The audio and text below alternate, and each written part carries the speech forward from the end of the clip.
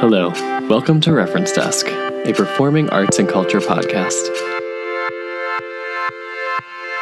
I'm your host, Garth Grimble, and in each episode I'll explore a piece of dance culture with references, popular, personal, and otherwise.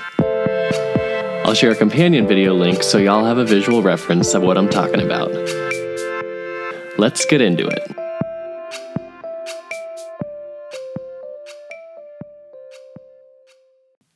I'm on week 3, going into week 4 of shelter in place here in Oakland. Feeling stir crazy. Feeling, daffy. I always want to use that word. Not really a lot of time to use it, but I think that is appropriate to how I'm feeling. And, doing the mental gymnastics of putting gratitude over doomsday panic. So for this inaugural episode of Reference Desk, I've chosen a piece of dance culture I think we can all relate to. Our desire to be outside with people. I'll be looking at the seminal 1955 romance drama, Picnic, starring Mr. William Holden and Miss Kim Novak. Based on a play by William Inge and directed by Joshua Logan, Picnic follows the familiar narrative arc of a stranger arrives in small town and shakes things up. William Holden is a stranger, a down-on-his-luck drifter. Kim Novak is the town bombshell. Their 24-hour romance is supported by the amazing Rosalind Russell and other great character actors of the time. What I'll be talking about today is the most famous scene in Picnic, the simple dance between Holden and Novak.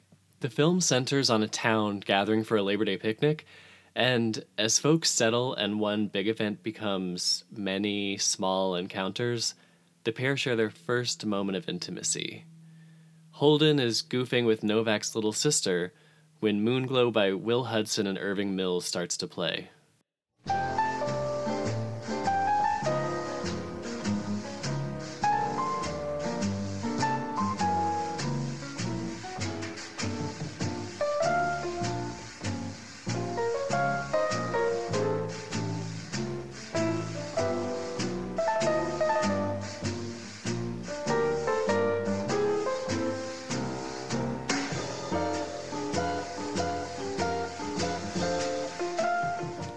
He tries to teach her a dance he's, quote, learned in L.A., but little sister isn't getting it. Suddenly, Novak appears, statuesque, wearing a brassiere I imagine has titanium lining, swaying in time to Holden's rhythm. The sexual tension is palpable. Almost tactile, like you could dive into the pheromone vapors from your seat.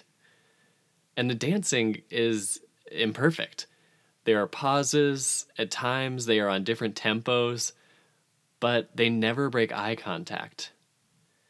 In this dance, we get to see two people figuring out their groove in real time. While their on-camera chemistry is historic, it's not the focus of this episode. What speaks to me about this dance and the way it's filmed is a quality of remembering, not memory, and not nostalgia for a time or a moment that possibly never really existed, but a remembering that's in your bones, in your body, like the sensation of a reverie rather than a reflection. If we think of famous dances and films at the time, Picnic occupies a unique and transitional place. In the beginning of the 1950s, Gene Kelly takes the MGM musical to its grandest realization with An American in Paris and Singin' in the Rain. By 1961, Jerome Robbins is operating on the same scale, but instead of dream ballets and party fantasias, the subject is race, class, and violence in West Side Story.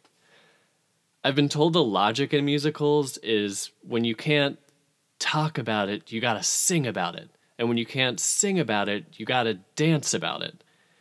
Picnic is not a musical, so this comparison is broad, but the naturalism of this scene manifests in counterculture films and musicals of the 1960s, especially in French New Wave like Bande à Part and Umbrellas of Cherbourg.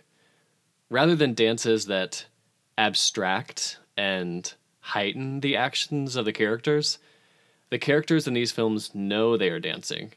The dancing is the action in and of itself. In Picnic, there's a simple duet. No singing. The movement isn't metaphorical. It's a personal connection growing stronger through movement. Logan's directing and James Wong Howe's cinematography heighten the naturalism. When Novak enters, the point of view switches between her and Holden. We, the audience, share their gaze. Her shimmying forward, him, hips rocking side to side, building tension.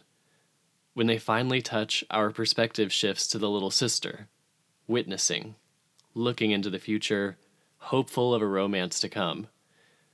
We share that perspective. We are the little sister, desiring someone to look at us the way they look at each other. The gaze moves to looking down from above, as if our emotional response is lighting the space, our eyes the glowing lanterns. The camera cuts to eye level with the couple. We are dancing with them, still witnessing, but also sharing in the moment. The simplicity of the dancing invites you to see the people before the choreography, to feel the emotion in movement, to remember when someone sparked your senses, your awareness. My introduction to this movie, and specifically the scene, was a spark in a very different type of relationship. My granddad showed it to me, or pointed it out to me. I lived with my grandparents off and on throughout my youth and young adulthood, and my granddad passed away this past November at the age of 90. He was equal parts generous and taciturn, supportive but not casual with praise. He came to see my every performance, dance, musical, theater, no matter how big or small my part. But he rarely had much to say afterwards, like most people. Maybe a good job, or how do I remember all those steps?